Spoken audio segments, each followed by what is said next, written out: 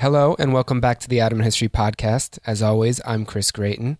We've been on a short hiatus preparing Season 4, and I know we promised a lot of new things in this new season. I don't know if there's going to be anything that new, but today we are going to do something really different because we're going to try to explore the history of the Ottoman Empire and layers of the Ottoman past through sound. Of course, as historians, sound is not normally something we have access to unless we have descriptions of sound and whatnot. But in sort of a very informal way, we're going to try to draw some links between the Istanbul soundscape of the present and Istanbul's past. When talking about memory and past, one of the issues that always comes up is nostalgia. That clip you heard at the beginning of the podcast, it was actually a recording of the nostalgic tram on Istiklal Street coming to a stop. Now, the very fact that this tram is consciously labeled as nostalgic tells us something about the way people seek to interact with the past. And while we're not going to be nearly as nostalgic on this podcast, this episode certainly will appeal to those of you who are looking for some kind of experience or connection with that long and illustrious Ottoman past.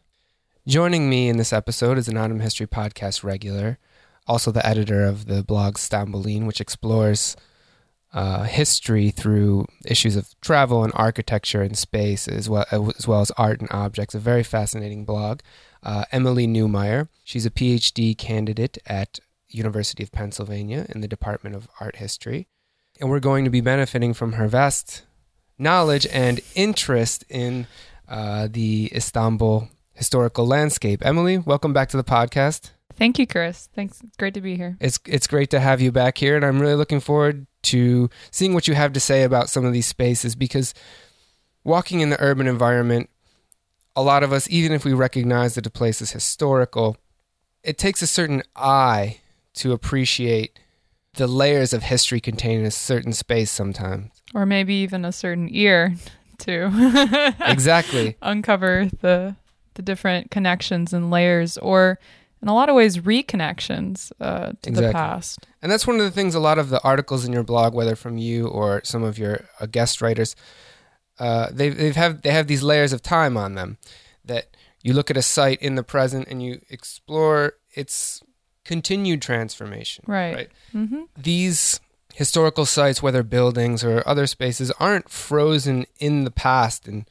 coming to us to the present like fossils, but rather they're continually transforming spaces. Right. And exactly in the same way that, buildings are physical material that's, in our present time and space. I mean, it also has these layers of history, these accretions of history. The reason I think sound is such an interesting way to approach the history of the city is that in the same way people can use sound and soundscapes to recreate or reconnect to the imagined Ottoman past. And that is indeed why our podcast today is called Echoes of the Ottoman Past, because, of course, there's a lot of different ways to recreate the soundscape. Here in this podcast, we haven't created any artificial environments. In fact, all of our sounds are essentially field recordings in different locations in Istanbul today, and we're going to connect the sounds that are there today with the sounds that would have been there perhaps in the past. That's right. So for listeners at home, you have a little treat. There's going to be a little challenge aspect of this podcast, because most of the clips we're going to present are going to be presented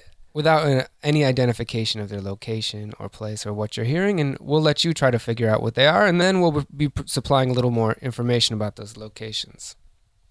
And as these are stereo field recordings, we are going to encourage our listeners to use their best set of headphones or speakers to enjoy the audio experience of this podcast. And in fact, we're starting off with a pretty easy one. For those who understand Turkish, it's going to be quite clear what kind of space this is in, and even those who don't will probably recognize it. So enjoy this clip, and then we'll talk a little bit about it.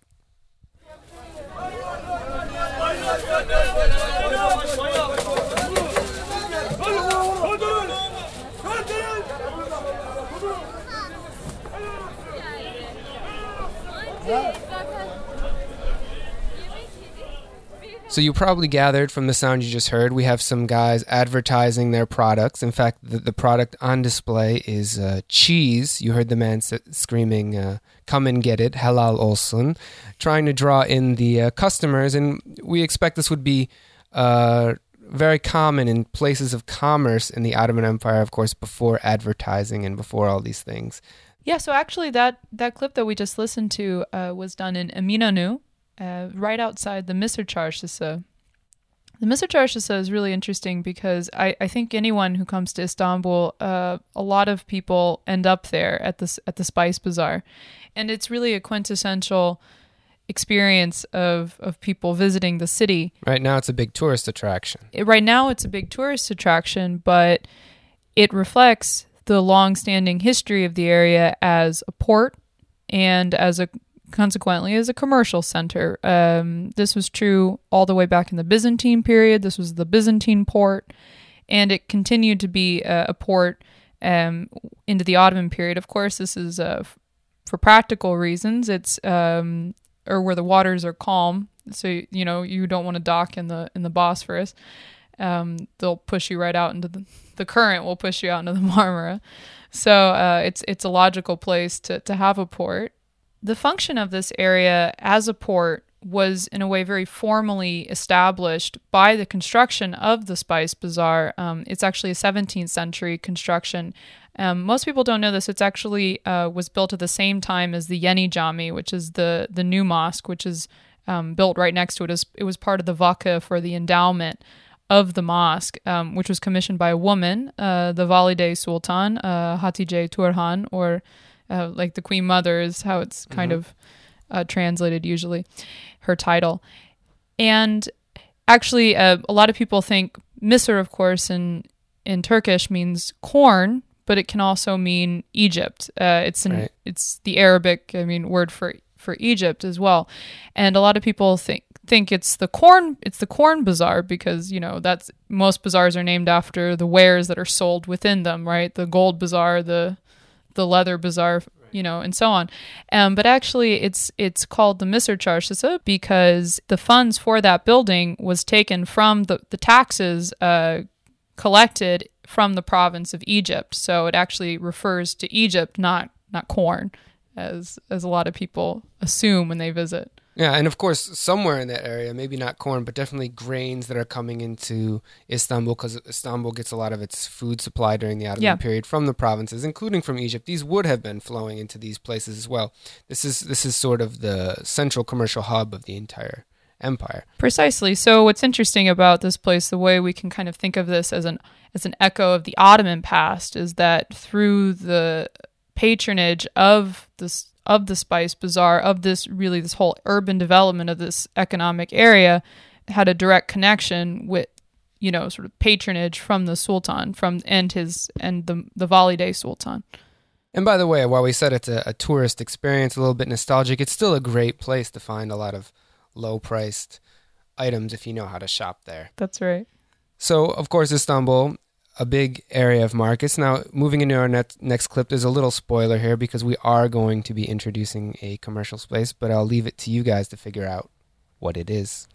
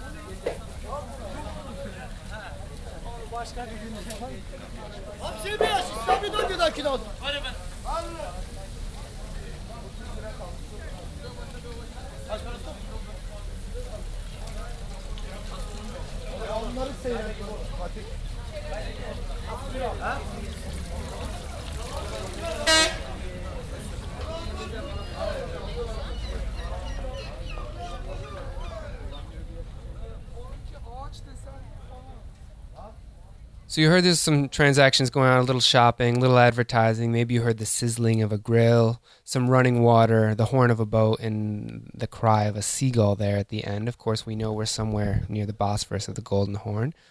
And in fact, the location is the Karaköy fish market, just on the other side of the Galata Bridge from Eminönü. Now, for those traveling in Istanbul today, if you think about typical foods of Istanbul, something that's immediately going to come to mind is kebab.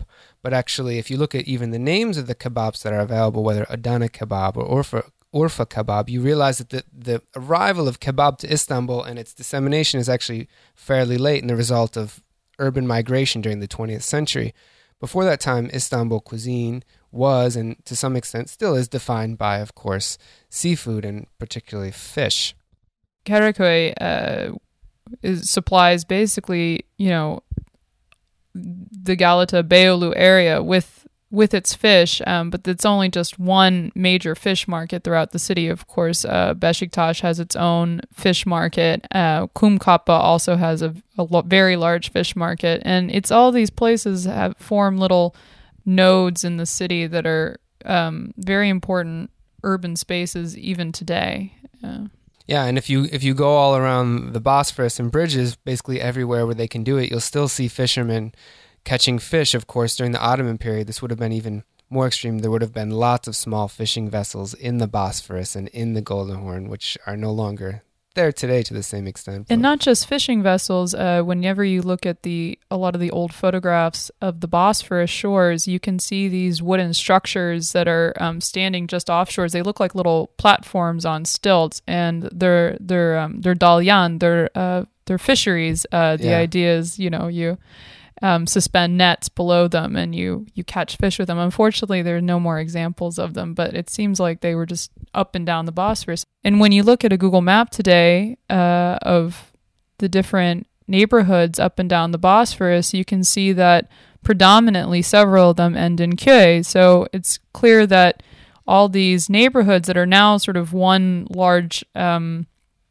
that are now kind of part of the city used to be these small little fishing villages. Yeah, the urban sprawl has incorporated all these North Bosphorus fishing villages with time. And actually, if you really go all the way up the Bosphorus, you still have some of these, like Garipçe, for example, and these have come into the news because they're going to be eliminated essentially by the building of that third bridge. They will create a new space called North Istanbul, I guess is what they're calling it right now. Okay. Sade biçer misin? 4 tane.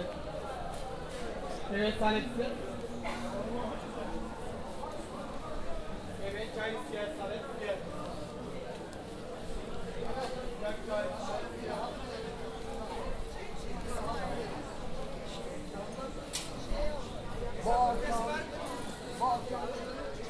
Evet, tane biçer, çay isteyen. And so that little clip we just played for you was the Antikacı Pazarı, or the antique market in Feriköy. You won't find too much stuff from the deep Ottoman past, but of course from the late 19th century and early 20th century, there's quite a bit of stuff there, and it's definitely worth checking out. And here I want to remind our listeners again that you can find our field recordings, including ones not included in this podcast, on our SoundCloud page for those who want to have some relaxing ambient noises of Istanbul in the background while they work as a change of pace from music and whatnot. The Antikacı Pazarı, which has material artifacts from the past, kind of reminds us of just how quickly life in Istanbul changes and how hard it is to access the material and, of course, auditory aspects of the Ottoman city of Istanbul or Constantinople. And I guess this is especially hard when we try to access the things most typically Ottoman, the things associated with the Ottoman dynasty, the Ottoman government, the palaces and whatnot. The buildings survive, but the feeling has kind of changed. So with that in mind, I wanted to visit some of the most frequently visited sites or museums that are connected directly with the Ottoman past, that people just come to people's minds immediately when they think about the Ottoman Empire and the Ottoman dynasty. But I found when I went there that it was almost impossible. In fact, it was impossible to recreate the sounds of these spaces as far as we understand them in the Ottoman period.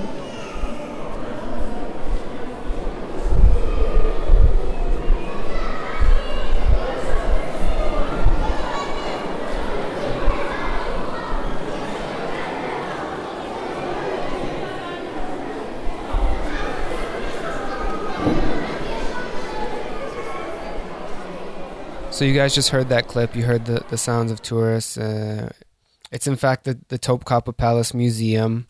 And of course, the very fact that it's a museum tells us that it's not being used the same way that it was today. But Emily, beyond the obvious, what is so radically different about the soundscape of the Topkapi Palace Museum when compared with the palace of the past?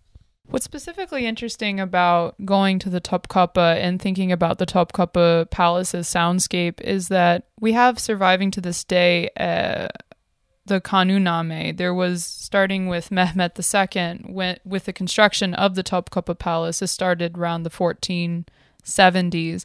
They created a legal code that dictated court culture and court life in the Topkapi Palace and how life should be conducted.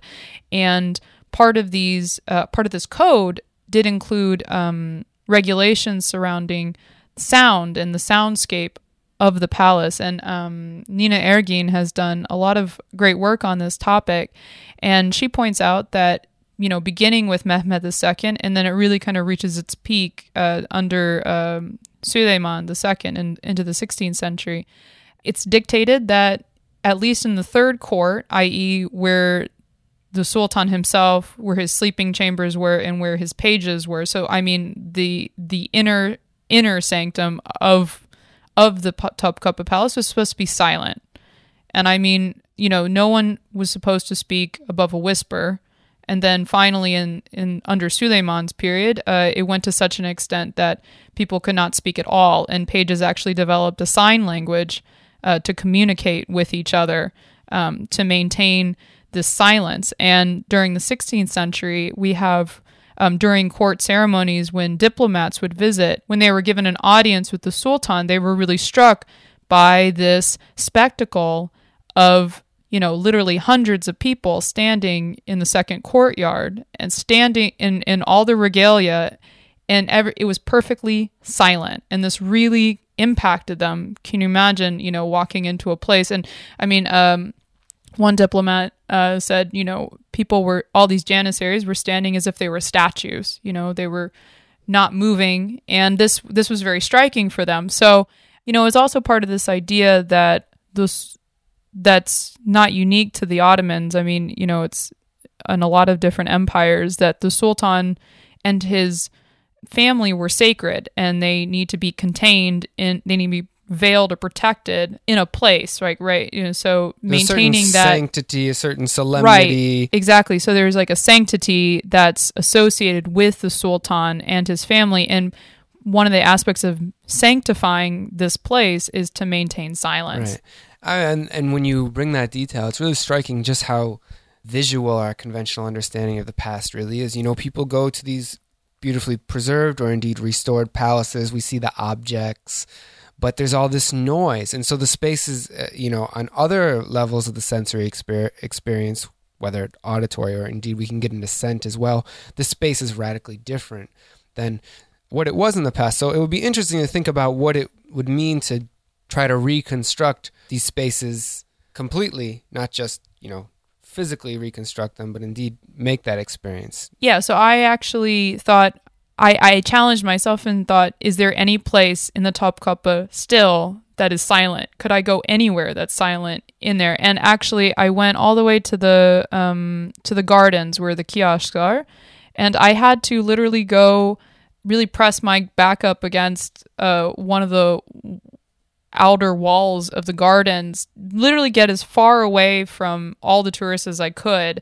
to try to record silence, or at least the sounds of nature, the birds chirping and trees swaying. You can't escape those noises. And after sitting there for about 30 minutes, and people would keep walking up and either jumping in the fountain or talking loudly about the kiosk that they're looking at in front of them. I realized that it was completely impossible to actually capture silence in the Topkapi. So at some point, I just let it run, and this is what we got. This is what we got.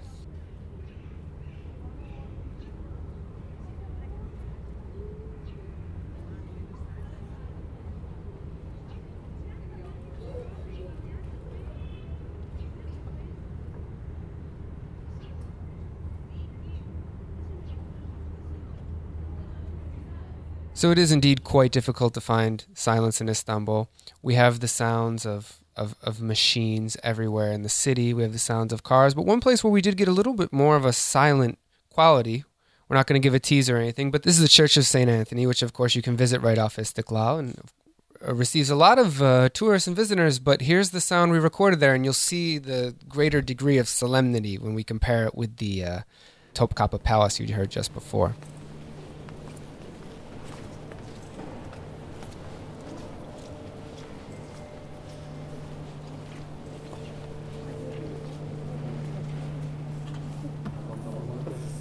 So for whatever reason, it does seem that, religion in part because, the Ottoman dynasty hasn't survived, but the religions associated with churches and mosques, religion does command a little bit more of the quiet and solemnity we associate with that reverence for a sacred or special place. But that being said, the role of religious institutions in the soundscape of Ottoman Istanbul was actually quite distinct. You would have had a lot of church bells and also, of course, the call to prayer. In a upcoming podcast with Avner Vishnetzer, we're actually going to talk about how the call to prayer was used within like a early modern conception of time. People's daily activities were structured around parts of the day that were marked by the call to prayer. Of course, today the call to prayer doesn't have that function, really. But Emily has gone out and recorded one particular call to prayer that she thinks has a special historical significance. So you guys can listen to it, and then we'll talk about it.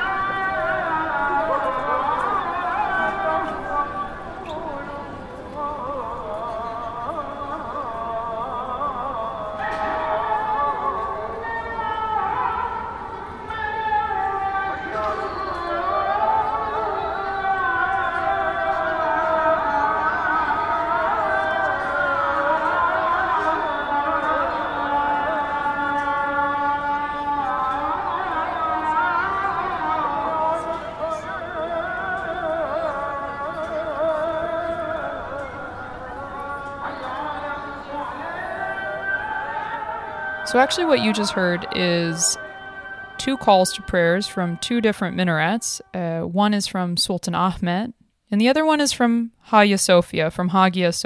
And of course, an ezan, the call to prayer in Istanbul, is nothing out of the ordinary. But the call to prayer coming from Hagia Sophia is very significant, and it's very politically charged in Turkey today.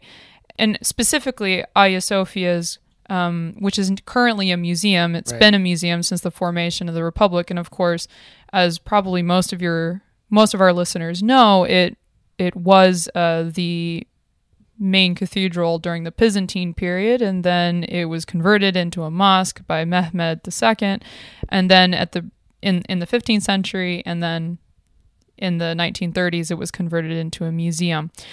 In the past few years, there's been a question of whether or not the museum should be converted back into a church. And obviously this is very high stakes. There are a lot of people who who think it should be a church, it should be a museum, it should be a mosque. So just a year or two ago, they installed megaphones on two of the minarets of Hagia Sophia. It has 4.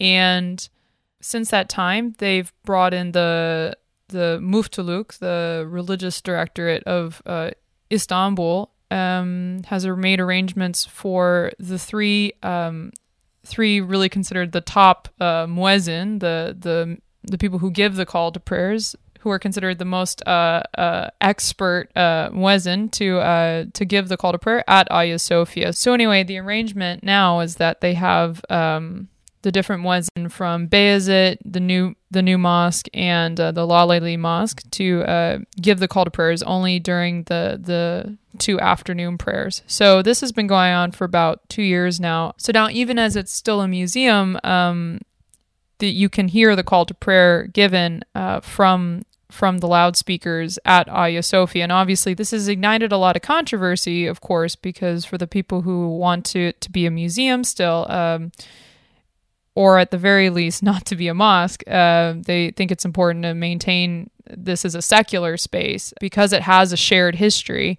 Others, who are in support of this move, are saying that, it introduces tourists to Islam. It gives it recreates or it reestablishes one of the realities, the historical realities of Hagia Sophia. I mean, the politics of sound here are very interesting. In fact, the call to prayer was, even during the early Republican period, was subject to such politically minded changes, right? They had for a brief period changed the azan into being in a Turkish translation rather than the one that currently stands, which is in Arabic. So as you can see, because the present is the present, it's very hard to reconstruct the soundscape of Istanbul, the past sounds. Even if we have the same sound, it doesn't necessarily carry the same meaning as it would have carried in that time. But if you look closely, and as I said at the beginning of the podcast, Emily's good at looking closely at these spaces and finding these hidden layers, you can find some sounds that do tell us a little bit more about the Ottoman past. So we're going to play you a clip of one such sound, and then Emily's going to talk about it.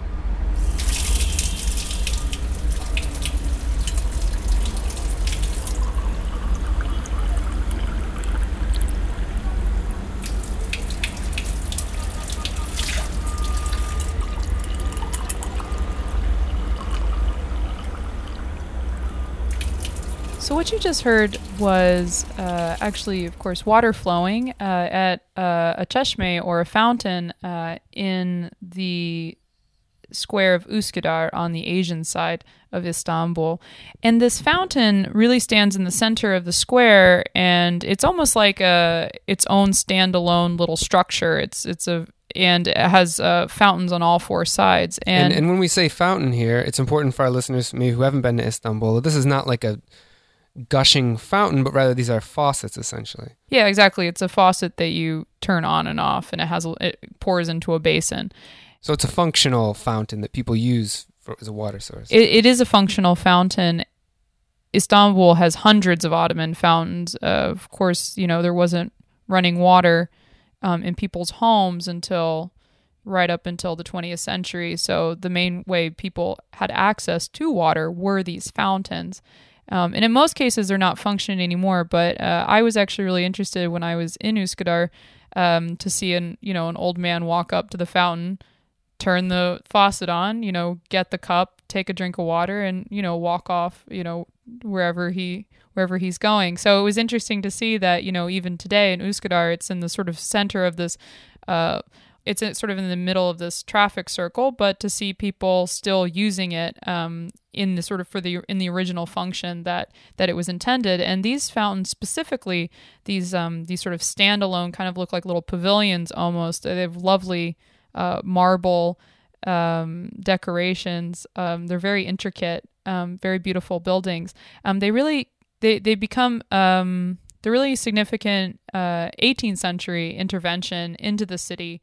And Shireen Hamadeh, of course, documents this in her work, that there's really kind of in the 18th century, there's sort of an opening up from the old city into the Bosphorus. And these fountains are really key for creating new public spaces, really, where people can drink coffee and, talk and meet each other on the street, creating sort of new neighborhood squares up and down the Bosphorus. And the construction of these fountains was, I guess, funded by prominent people, this is a common act of charity, right, to fund the construction of a fountain. In the case of the Üsküdar fountain, that was actually commissioned by the Sultan, by Ahmed III. But as Shireen Hamideh points out, fountains are really interesting, at least in the 18th century, because they weren't considered so high status as, say, a mosque, which was. But so there really was kind of a patronage choice that was available to people who were wealthy or had significance, but they weren't necessarily in the upper echelons of the Ottoman Empire. So you get a lot of people who are in the upper ranks of government, but they're not necessarily a grand vizier or a sultan, right? Who were commissioning these fountains. I think Shireen Hamideh says that something like half of these fountains were commissioned by I guess you could describe them like sort of non-royal patrons. So it becomes a sort of way for the upper middle class to assert themselves in the urban space. And if you look around in Istanbul, you realize these things are everywhere surviving. Like more modest, smaller fountains are everywhere surviving in various forms. A lot of times even the kitabe, the little writing at the top that tells a little bit about who built it and why, is there. And so these are actually a interesting source for historians of Istanbul when understand the political and socioeconomic life, sort of not maybe on a popular mass level, but sort of that, as you said, smaller aristocrats and business people of the city.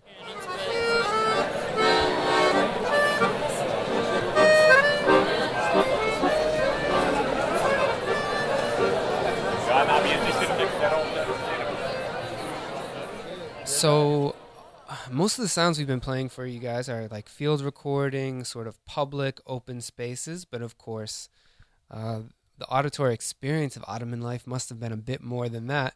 This next clip we're going to play for you is a really interesting sound that Emily captured, and we'll see if you can guess what it is.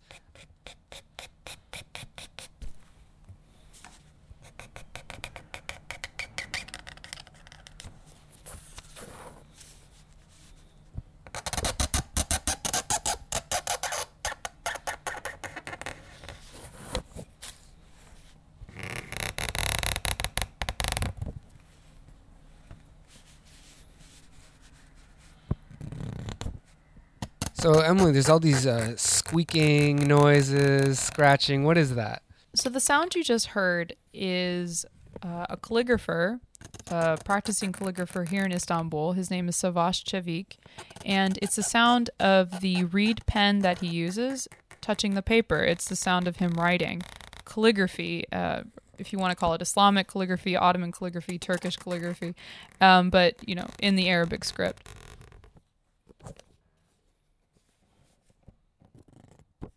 In Istanbul, there's a very long tradition there's actually different schools of let's call it Islamic calligraphy. There was a prominent school in Istanbul, a whole, sort of Ottoman style, if you will. And there's sort of this very long and illustrious tradition of different calligraphers in the Ottoman, who are in many cases patronized by the Ottoman court.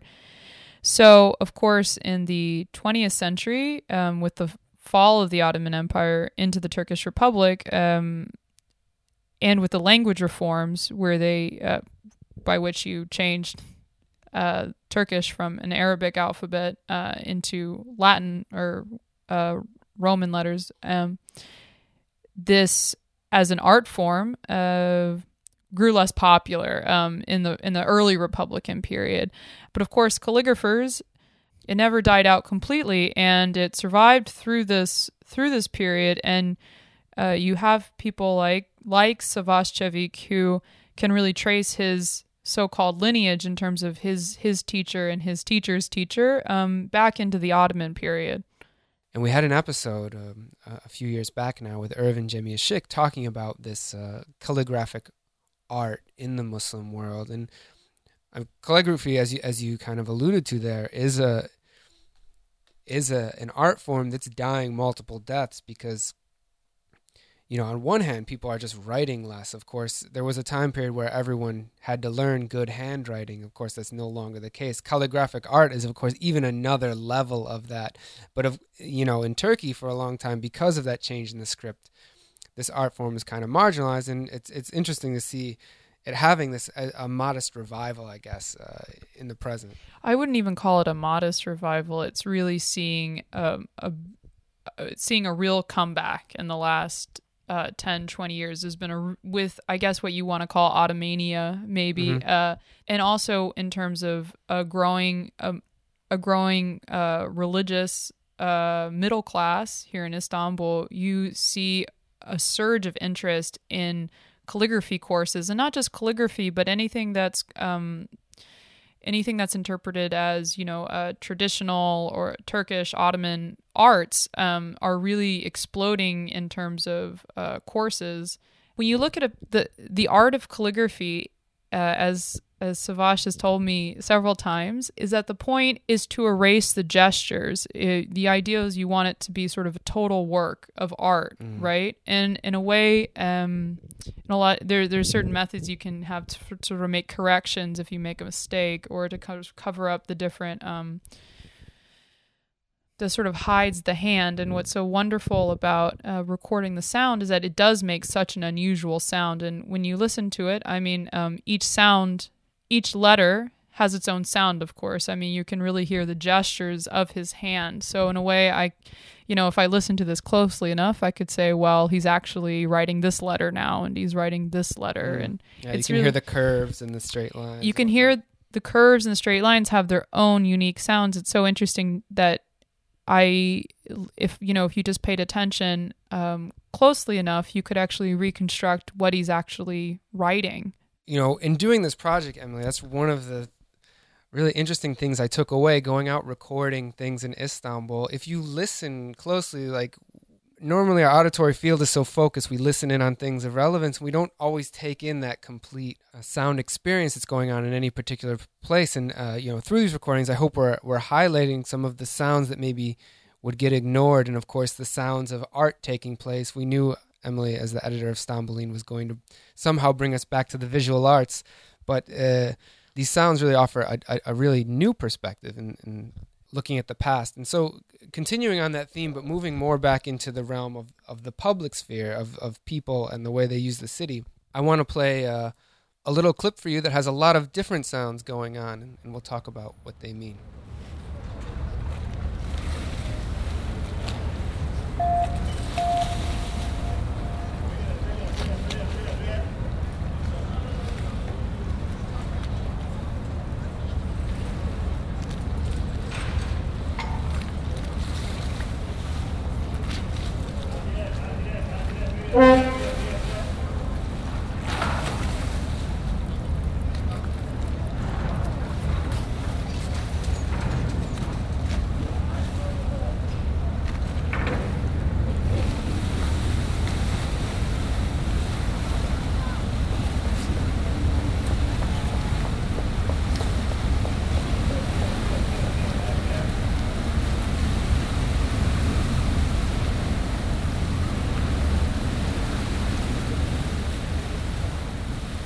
So let me tell you guys what I heard in this clip. So it's a crisp March evening near the docks of Karaköy. A German tourist is pulling up on his bike and making his way past this crowd of cement sellers to take in the view on the water. There's a sort of calm darkness out all over the Golden Horn, and as the vapor, the boat, begins to pull away from a dock, a woman in high heels is running by us, in a feeble attempt to catch the ship, which has already been untied from the docks and is on its way to Kadıköy. This is the experience, we have it every day in Istanbul, trying to get around in the city, the sounds of transport. And while transport is changing continually, every day now there's a new metro station, so the way we get around the city is constantly in a fluid state. The use of boats, which dates well back to the Ottoman period, is an example of continuities in the way people navigate the geography of Istanbul. I mean, boats even go back, now that we've have the results of the excavations at Yenikapı, we know that, of course, boats are in Istanbul. We have boats that, are 2,000 years old that are resulting from these excavations. But in terms of the Ottoman past, if you go to the wonderfully newly restored Deniz Müzesi, the Naval Museum, you can see all these really lovely kaike, or these kind of really long rowboats that were really for, they were kind of like sort of almost like a designer Porsche rowboat. You would usually require, upwards of, 40 or 60 rowmen at any given time. And they were usually reserved for the Sultan, right? He would have his private boat to go up and down the Bosphorus. And of course, there were for sort of, hoi polloi, you could hire a rowboat to take you back and forth across the side. There was really no other option before the Bosphorus Bridge was constructed in the 20th century. So, but in terms of public transport, the introduction of the steamboat was a huge deal in Istanbul basically in the middle of the 19th century. And that was really the beginning of these connections we see between Kadıköy, Üsküdar, and the historical peninsula. The fact that people could go back in large volume between the two continents. Exactly. I mean, before people, either if you were extraordinarily wealthy and you had your own boat, or you could of course hire passage in a smaller rowboat, but I mean they weren't terribly big. So, generally for most people, a daily commute across the Bosphorus was completely out of the question before the 19th century. So the introduction of the steamboat connecting the Anatolian side to the European side was a huge step in opening the city up in terms of making daily commuting even possible. This is also, hand in hand with the tramway. So the sort of modernization of the city was, and of course Zeynep Çelik talks about this in her book, Remaking Istanbul, in terms of the 19th century modernization process. But it really made a huge impact on how people viewed the city, also in terms of viewing the city from the water, that sort of quintessential Istanbul experience. To have that panoramic view on the boat was a very historically specific one when it was introduced in the 19th century. Well, that famous song, Üsküdar'a giderken, it's taking place on a boat. They're not on the Bosphorus Bridge. They're not on the Marmaray. This is like exactly. This is the quintessential popular conception of Istanbul. And now there's a lot of ways to get back and forth between Asia. But in our next clip, we're going to take a little journey to some place that is still to this day only reachable by boat. So listen and enjoy.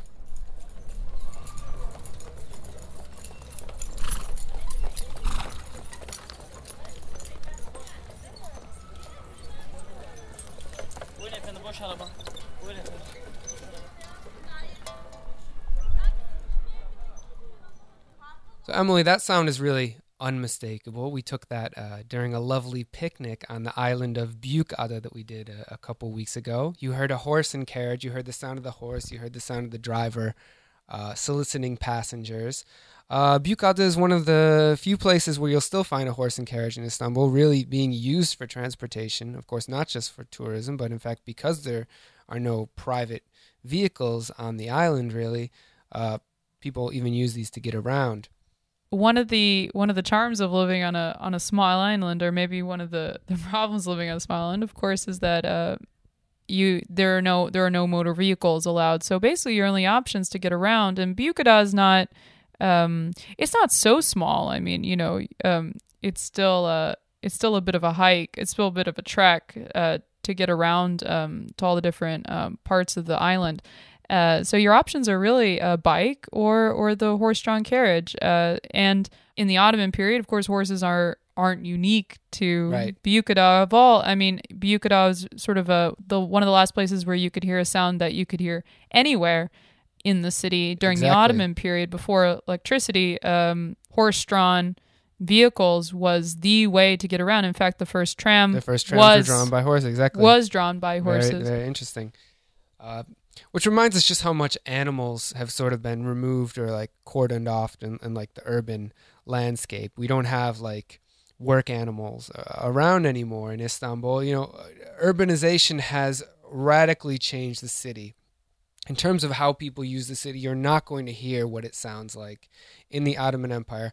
But that doesn't mean that we can't draw parallels between the sounds that exist in those spaces today and the sounds that existed in the past. So now for our last few sounds on this podcast, we're going to show a few very modern human sounds and maybe connect them to the Ottoman past.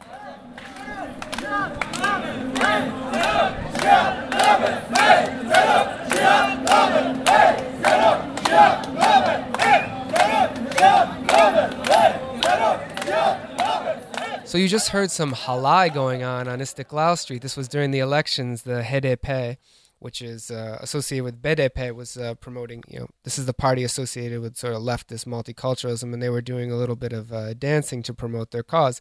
The public space is a political space. It's a place where identity is expressed and was expressed in the Ottoman period as well.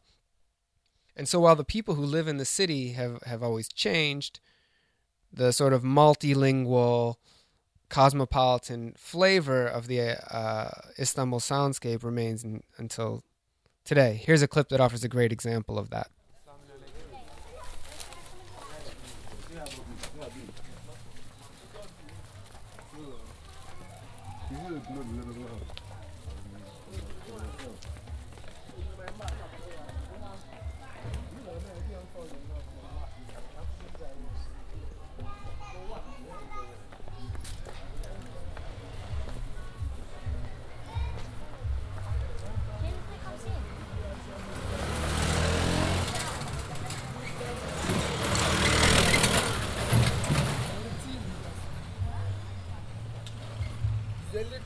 So you just heard some sounds of people having conversations in the street, languages that you might not have heard in the Ottoman period, you might have heard in the Ottoman period. That was actually recorded on the streets in the Kurtuluş neighborhood, which during the Ottoman period is called Tatavla.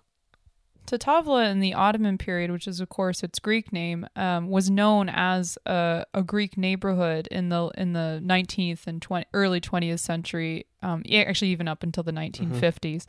And of course, even within what we could think of the minority communities in Istanbul, of course, though, in terms of the Greeks, the Armenians, Jews, Kurds, they were, living in great numbers here in Istanbul, of course. And within these communities, there were class hierarchies as well. So I wouldn't call Tatavla, from my understanding, a really rich neighborhood like, say, Tarabya.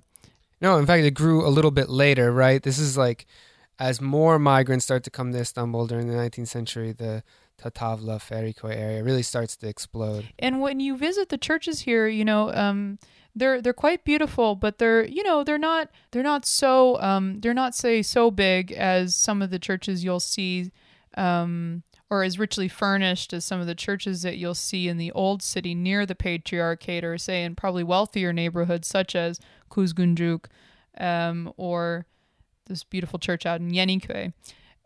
Tatavla was really more of a working class Greek neighborhood, and one of the things, of course, it's not just Greeks, but there were also Armenians and Jews living, and Kurds living here as well, and a lot of them still do. And so while Greek is not as commonly heard in Kurtuluş as it was in the past, all this is maybe the one of the places that you will hear Greek on the street sometimes, and certainly Armenian.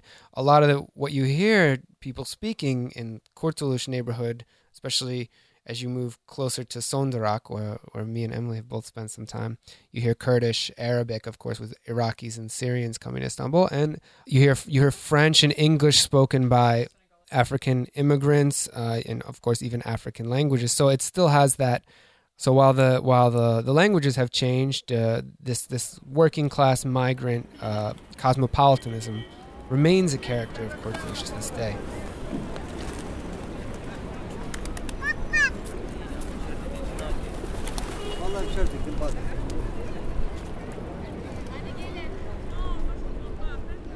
So you just heard the pleasant sound of the wings of pigeon fluttering all around you. That, of course, occurred in Taksim Square, one of the centers of life in Istanbul today, and one that was developed during the late Ottoman period.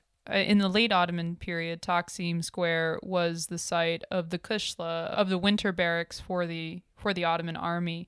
Into the Republican period, it was converted actually into a soccer pitch, a football pitch. Mm-hmm. And then in the 40s, because, in the early Republican period, Istanbul sort of fell off the map in terms of urban development. There was more attention on Ankara. But in the late 30s and 40s, there was a view to rejuvenate, redevelop Istanbul, and Taksim Square and the demolition of the barracks and the creation of Gezi Park was sort of the brainchild of Henri Prost, who envisioned this as a modern urban space, a public space that, as you know, we've seen in last summer's Gezi demonstrations, is a place for tourists. It's a place for people experiencing Istanbul's nightlife, commuters, protesters, people from literally every walk of life meet in Taksim. And for those who are wondering more about that, we covered that history at some length in our podcast we did last summer about the Gezi protests as they were unfolding, and also Emily's published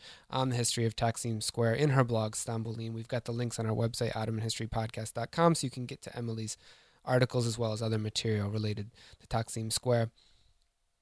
We've recorded a lot of sounds. We're not going to have the time to present all of them here today. We've got our full field recordings up on our SoundCloud page. Of course, if you want to listen to more of what Istanbul sounds like today, even for those who are living in Istanbul, there's a certain special quality of sitting and concentrating just on the sounds, listening with headphones, and kind of meditating upon everything you're hearing.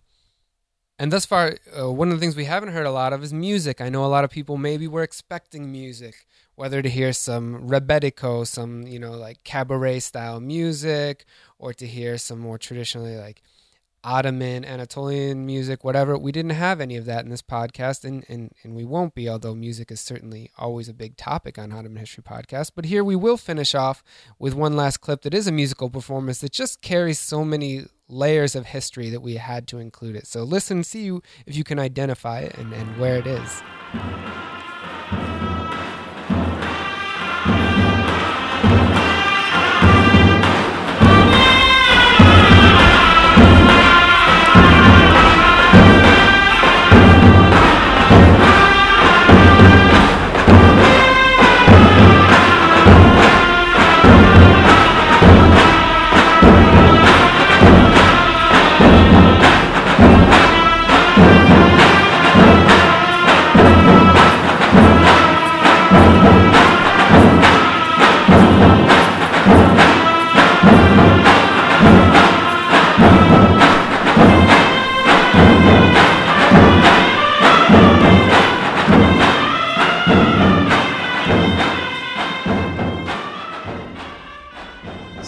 Heard is the Mehter band at the Askeri Museum in Istanbul, the military museum.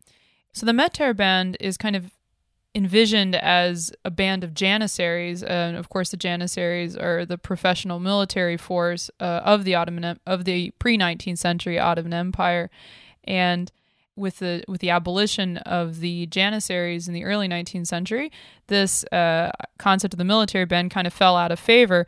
But really interestingly, actually as late as the 1950s, we see a revival of the Mehter band in the Republican period. Of course, it's sort of after the sort of very anti-Ottoman sentiments of the early Republican period, but by the 50s, this kind of need to reconnect to an Ottoman past, or kind of connect Turkish nationalism to a kind of supranational imperial past. And a martial past, too. A martial past, of course. Several aspects of Turkish nationalism are sort of founded on different points of military history.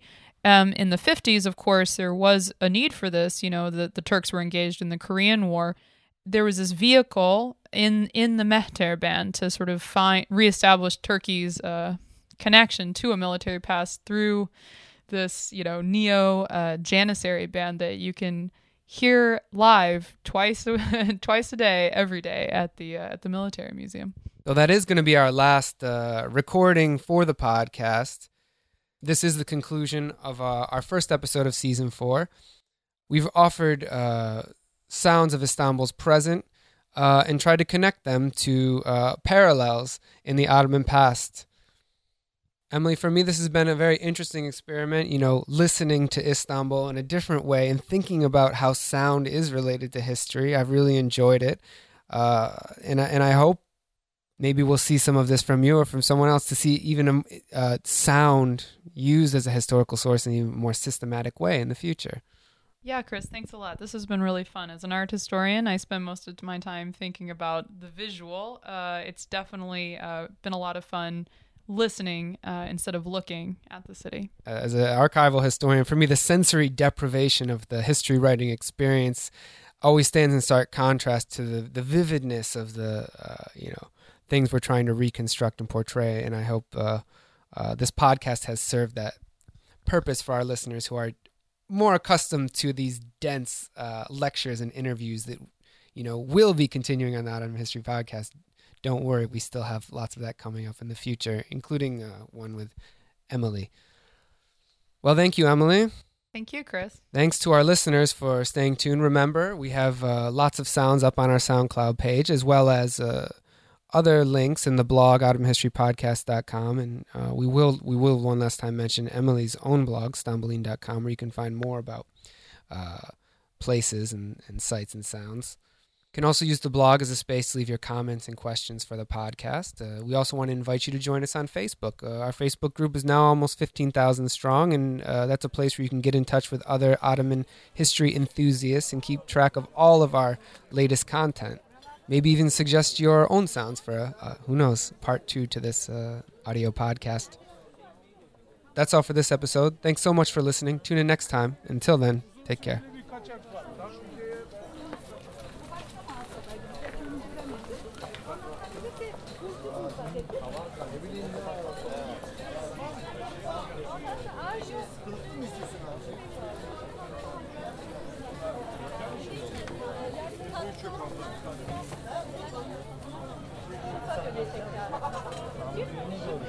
Biterse görüşürüz. Uzak yere geçerlerse göremem canım. Onun da bir türlü eksiği varmış. Bir tek kısmında. يعني مع السنة كلنا ورجع الشباب هنا عشان دور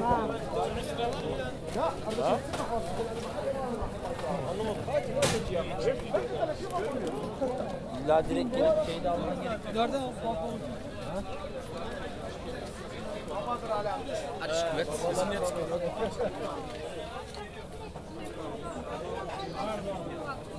Al bu.